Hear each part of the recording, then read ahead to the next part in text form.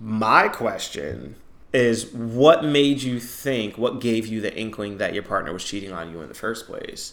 Is it something that the partner actually did, or is it something that you're pulling from that happened before this relationship that you're pulling into it? I'm having a hard time deciding that I would have a partner after 3 months. Right, 3 months. You're dating, maybe you're getting to know each other. 3 months? 3 months, and affected you so strongly to the point that you're thinking about this 3 months after.